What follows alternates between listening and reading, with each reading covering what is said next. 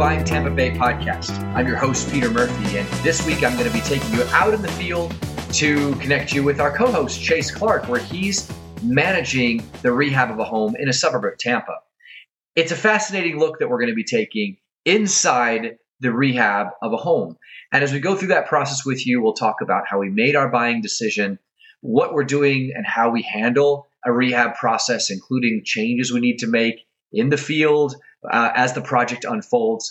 And we're going to show you a little bit about how we approach the challenges that you encounter during a rehab process and the decisions that you make with color palette selections and rent rate setting and just about everything you can imagine.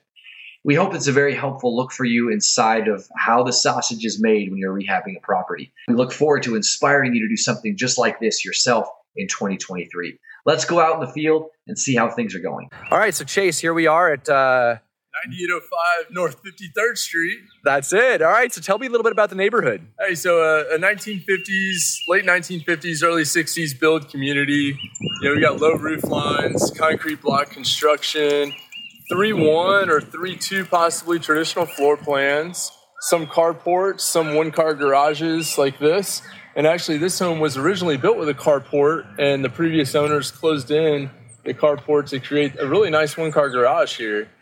And you can see what drew us to this house initially was the curb appeal. Oh, yeah, it's beautiful. Yeah, you got an older home, but got some decent landscaping here. We're going to touch it up a little bit as we go through the project, but new windows on the front, nice clean lines.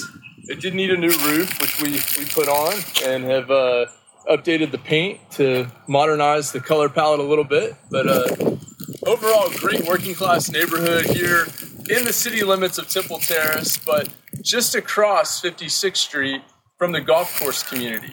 And so we're right on the cusp of some really nice high-value homes in the Temple Terrace area. So I'm seeing a lot of homes that do have their carports still. It seems like it was a trend in this area at some time in the past to take your carport and turn it into a garage. So that's kind of cool to see how people have really invested a lot of money in their houses. Yeah, that's right. This street in particular does kind of a loop between 54th Street and 53rd Street.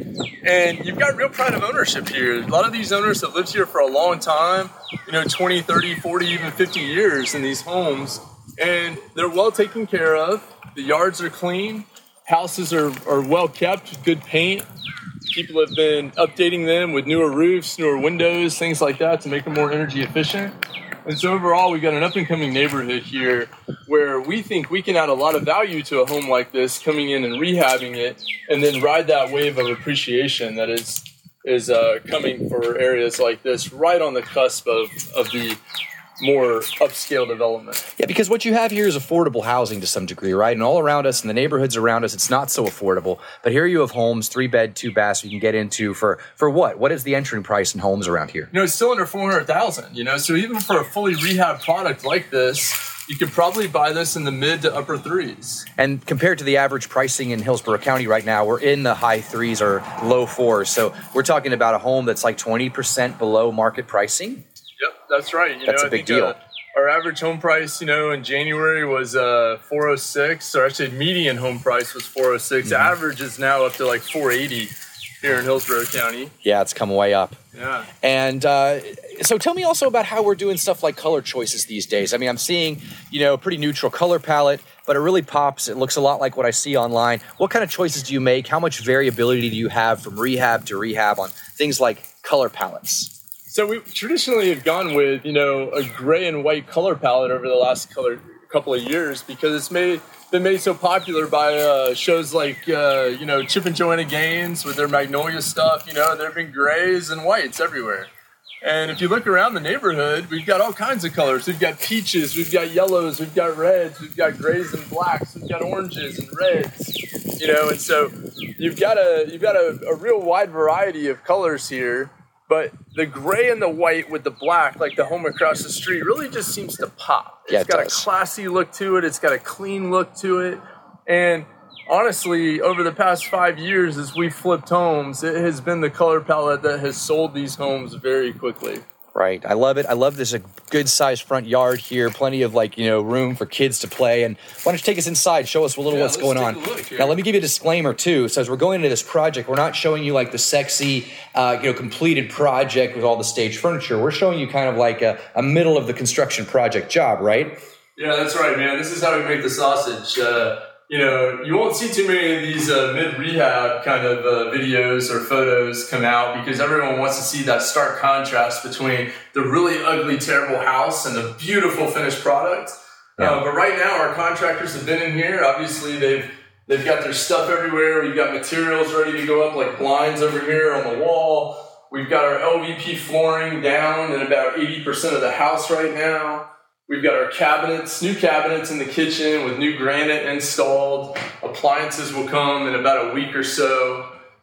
We've staged a new water heater there, in the living room, along with some other things that are going to be needed to replace the sliding glass door. Right, that's not going there at the end of the rehab, I'm assuming, right? The refrigerator doesn't. Ultra convenient if you wanted hot water on tap for your tea in the evening, right next to your sofa in the living room. I know. Don't even leave the living room. There's a fridge fully stocked with your favorite beverages, so you're good to go, right? Yeah, man, I tell you, put the couch right between those and you're set. I love it. So you maintain things like this red brick veneer on the fireplace. Tell me about that decision. Yeah, so, just kind of a classic look. Whether or not we end up with that, we don't know. We may end up whitewashing it because that is kind of the more modern look now.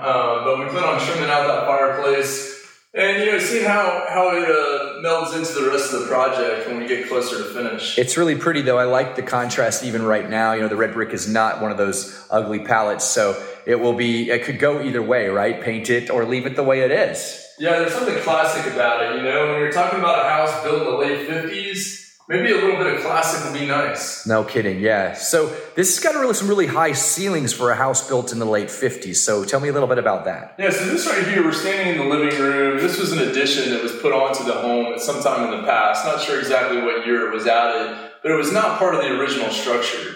The original home would have been behind that really thick wall there that goes into the kitchen, which is a telltale sign of an addition to a home when you've got a 12 or 18-inch thick wall there with concrete block in it. So this was definitely a nice value add that someone did in the past, and when they did it, they added a nice pass-through bar there for maybe a couple of stools to sit at the bar and chat with folks in the kitchen, and a really nice feature here. So that's going to bring up questions in any novice rehabber's mind. What about permits, right? Was this a permitted addition? And does that even matter at this point if we're looking back to the 50s or sometime since then when all this was done? Yeah, my guess is this addition was probably done sometime in the 90s. I don't typically dig too deep into whether or not these additions have been permitted or not. If I see that the square footage has already been added to the property appraiser's website, I know it probably wasn't anything done recently. And we know enough now about these rehabs that we can assess the quality of construction and determine whether or not we're going to have any issues with stuff, even if it was unpermitted. So I look out through the windows. I see some windows that are nice and newer. I see some that are a lot older. How do you make the choice in a house like this to say, we're going to keep some of the windows, but not all. We're going to keep some of the veneers in the walls, but not all. We're going to retexture some surfaces, but not all. What kind of decisions are you making like that? So it all goes into your initial strategy. And so our initial strategy for this home was to create a really nice rental product here in Temple Terrace. And so typically when we go into a rental project, we're going to have a budget that only does things that will be effective in getting the max rental price out of the home. And so windows, as long as they're functional, even if they're old, aren't necessarily going to affect our rental price. They may affect our price when we go to sell the home. And so prior to sale, we may replace Jalis windows. But we've got some really well-functioning Jalis windows in bathrooms and in the back of some of the bedrooms here in the home.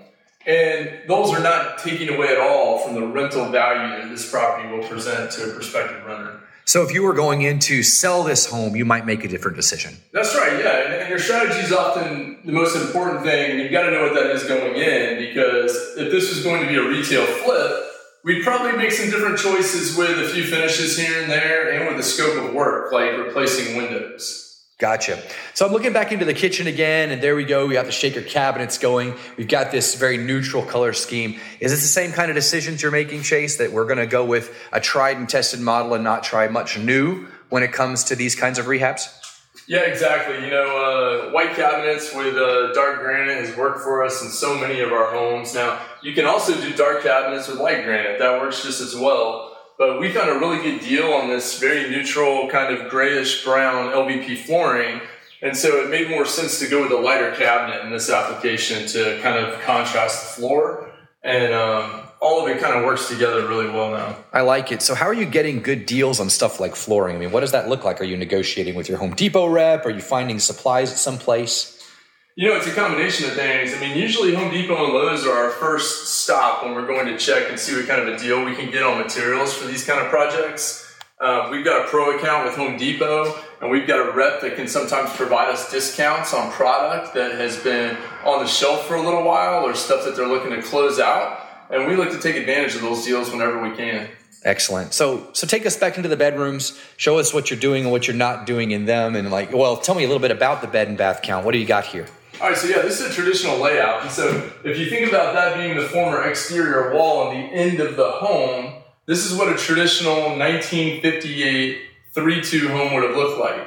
You've got a dining living combo room here when you walk in the front door, and then you've got the long galley hallway with beds and baths on either side. And so as we come down the hall here, the first thing we run into is the bathroom. This is the main bath for the house. And it's a decent-sized bath with a single vanity, a toilet, and a tub shower combo. Shub towers are my favorite. Shub towers. It's like the heat seater. Yeah, I mean, how do you really say that? We'll never know, right? Shub tower. If we had a really high ceiling, we would definitely call it a shub tower. That's right. This is a tub shower. Hey, I've got to ask that question, right? So I walk in here, 1950s homes, right? They have things that we don't have in current build homes, like lower ceilings, right? And of course, the addition had a little bit more height. That's great. Why should we not be afraid of walking into a home and it has you're a 6'4", you can literally touch the ceiling with your hands. Yeah, a lot of folks, don't like that. They want higher ceilings. So why should we not be afraid of the fact that we're walking into a home that has some of those older standards? Well, I think a combination of things. Number one, location, right? I mean, you just haven't seen a lot of these homes be torn down and rebuilt with more modern construction practices in this area. So 8-foot ceilings are common. No matter where you go, you see an 8-foot ceiling. That used to be the standard.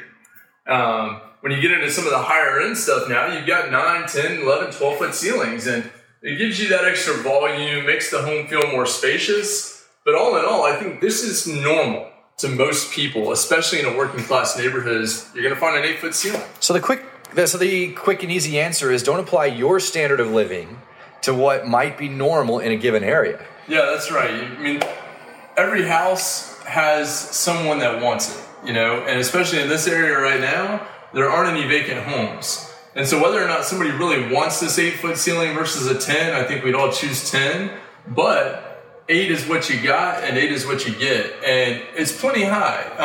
In fact, if you want to pan back around to the kitchen, you see we've got these nice 42-inch cabinets. So one thing we did in here to help volumize the kitchen was we took out the old soffits. Ah, yes. So many homes built prior to 1995 had soffits in the kitchen that would come down 12 inches from the ceiling, and then you have a really short cabinet. You'd have a 36 instead of a 42 cabinet. And makes a big difference. Number one, it creates a whole lot more storage space for you, but it elevates that ceiling in general and opens up the kitchen, makes it feel a lot bigger than it actually might be. Yeah, it's one of those older construction standards I'll never quite understand. Did people actually like living in low-roofed houses back in the day? Yeah. And evidently they did, because they bought a whole lot of them and made a whole lot of them. So great stuff. Here's one bathroom. This is a 2-bath house, right? Yeah, 2-bath house. We've got a bath back in the master, which is kind of unique for a 58 build as well. Sure is. They all typically had this hall closet with bypass doors. Very typical of 1950s and 60s construction. And the bedroom size is the other thing. When we think about ceiling height, the other thing that's atypical of an older home like this is the size of the bedroom. I mean, this is like a 10 by 10 bedroom. typically today we're seeing 12 by 12s, 11 by 12s, or at least 10 by 11s. And you may not think that one more square foot on the end makes a difference, but it does, because that's half your closet. Right. So we're also seeing bigger closets. This is a traditional, 50, 60 size closet with bypass door. Plenty of room for maybe a young child that doesn't have an extensive wardrobe, but pushing the limits for most adults, I would say. Right. So is there a solution for that in the master bedroom? Do you have a larger closet in there, or are we just asking our residents to live with that obsolete feature? Yeah, so here's the master. Now again, slightly bigger than the other bedrooms in the house, but not necessarily up to master suite standards that we see in new construction today, where you've got rooms that are 13 by 14, 14 by 16 sometimes, with his and her closets, right? And double vanity sinks, right? Right. This is a tiny bathroom. It's pretty small, right? Yeah. So what do tenants think? They walk into this property, they look at this feature. How do they reconcile their lifestyle, their desires, to what's not a common standard they're going to find in maybe an apartment community or in a newer house? Yeah, well, I think there's a desire to live in a single-family home over a multifamily setting, and that's one aspect to think about. But typically today, in this market, there's such limited supply of housing for renters. And so when they find something that's in good shape and in a good neighborhood, they're willing to adjust and reconcile some of these things, like a tiny master bath. And if they're looking at older homes like this, they're thankful that they even have a master bath. Because a lot of times these homes were built as 3-1s and they were going into the hallway. Now, this significantly adds to the value of the home and the price that we'll be able to ask in rent, and eventually the price we'll be able to ask for a sale. Because having an ensuite bathroom, no matter how big it is or how big the master is something that most people are looking for. Tell me about your decision right here to lay the vinyl flooring right over whatever flooring was there, right? So, you look at this and some guys might feel like, okay, there's major demo in every room and here's a bunch of peel and stick we've got to demo off, and that might be a nightmare depending on the adhesive that was used. But that vinyl can go right over that. Is that correct? That's right, man. I tell you what, LVP flooring is one of the best things to come around in the last few years. This flooring, not only is it thin, so it doesn't create a large profile over any other flooring that you have down on the floor already, but it's extremely durable and extremely flexible. So it can be put down over top of almost any surface other than carpet. You wouldn't want to do it on carpet. Right. Rip your carpet out and throw it right down on top of the concrete. Or throw it down on top of peel and stick. Or lay it on top of ceramic tile like we're going to do there in the bathroom right now. If you've ever tried to demo ceramic tile, you know what a disaster that is and what a mess it makes and how much time and labor goes into doing it. So we're saving ourselves all of that by just simply being able to lay the floor right on top of the tile, and you can see that it creates hardly any profile extension over what was already there. Yeah, that looks like could be a fairly smooth transition. Now, honestly, you might still feel that underfoot, right? I mean, does that give you major concern that you might feel a slight transition from one level to the next underfoot as you walk through? You do. You may feel a slight transition. Now, this is a floating floor with a rubberized bottom on it. So this will absorb some of the movement, but the floor does move. It's floating. And so no matter where you walk in the house, and no matter what subsurface you put it over, you are going to feel subtle, slight movements to it because it's a floating floor. Ideally, what we do when we have disproportionate surfaces or uneven surfaces that we're going to lay the flooring over, especially going into one room from another, we'll use a molding. And so that molding will kind of accommodate that transition, whether it be 1/8 of an inch or 1/4 inch or whatever that might be if you're going from a room that used to have carpet or peel and stick to a room that's got ceramic tile. So that's a great thought. I mean, hey, and frankly, you have a lot of given carpet too, right? Yeah, that's right. And a lot of dirt. And a whole lot of dirt. Hey, I'm looking at these old jealousy windows right here, these crank windows. Oh, yeah. My first instinct is that's probably not going to qualify for for FHA financing if we go to actually sell this in a sales strategy. Is that true? And what might you have to consider if that's the strategy we end up taking on this That's house? right. And actually, this one doesn't open, so this is going to be something we need to address. But yeah, this is definitely a problem typically for FHA financing. Now, thankfully, for investors and home flippers like us, FHA has become a whole lot less prevalent in this market because if you've got good credit, you're able to get a conventional loan by only putting 5% down versus the 3.5%. And that's a good thing for the buyer as well because the private mortgage insurance on the conventional loan is so much cheaper per month than the mortgage insurance associated with FHA. So we encourage buyers to go that route when they can, and we seek out buyers that are going to have conventional financing typically when we're doing a project like this. So while you were telling me that, I was like literally cranking on this other window, and this one might work a little better, but can you find guys out there to fix these kinds of windows? Or if you have this kind of window, is it better, when it's not working like that, just replace it out? What's your sense? Yeah, so there are people that can fix these windows, and so often when we come into a situation like this, and we've got a window that feels like it should work, but it's not opening, it's because someone's put a screw in it at some point. Either for safety reasons or because bugs were coming in. You can see with the Jalis window, you can easily get some separation in the window, which allows moisture and sometimes pests to come in the home. And so homeowners over the years may put a screw in to keep the window as tight as possible to prevent that from happening. Right, because this is Florida, right? And if you've got air conditioning, central air conditioning, you're not really opening your windows. That's right, yeah. And in spite of the fact that people want screens on their windows, and that is a Section 8 and an FHA standard, people just aren't even using that very much because practically, you have 1 or 2 days a year where you have the ability to open your window and not be affected by humidity. Yeah, that's right. It's this time of year, right? It's like January, February, maybe early March. And then you've got the windows closed and the AC running again. Right. That seems like a lot of effort for a 2-day treat of open windows. Yeah, that's for sure. Okay, so I'm walking through bedroom 3, and I see a very similar process being undertaken. I see us prepared to bring the LVP into the room. I see the same kind of closet. You've obviously replaced all the doors to get the 6-panel styling. I see that you haven't replaced or upgraded most of the trim or molding. It's still kind of a basic trim there, and it looks fine. It looks tight and well painted. Yeah, it's 3.5-inch clamshell, and that was common back in the 50s, even up through the 80s. You see 3.5-inch clamshell baseboard or base molding in the home.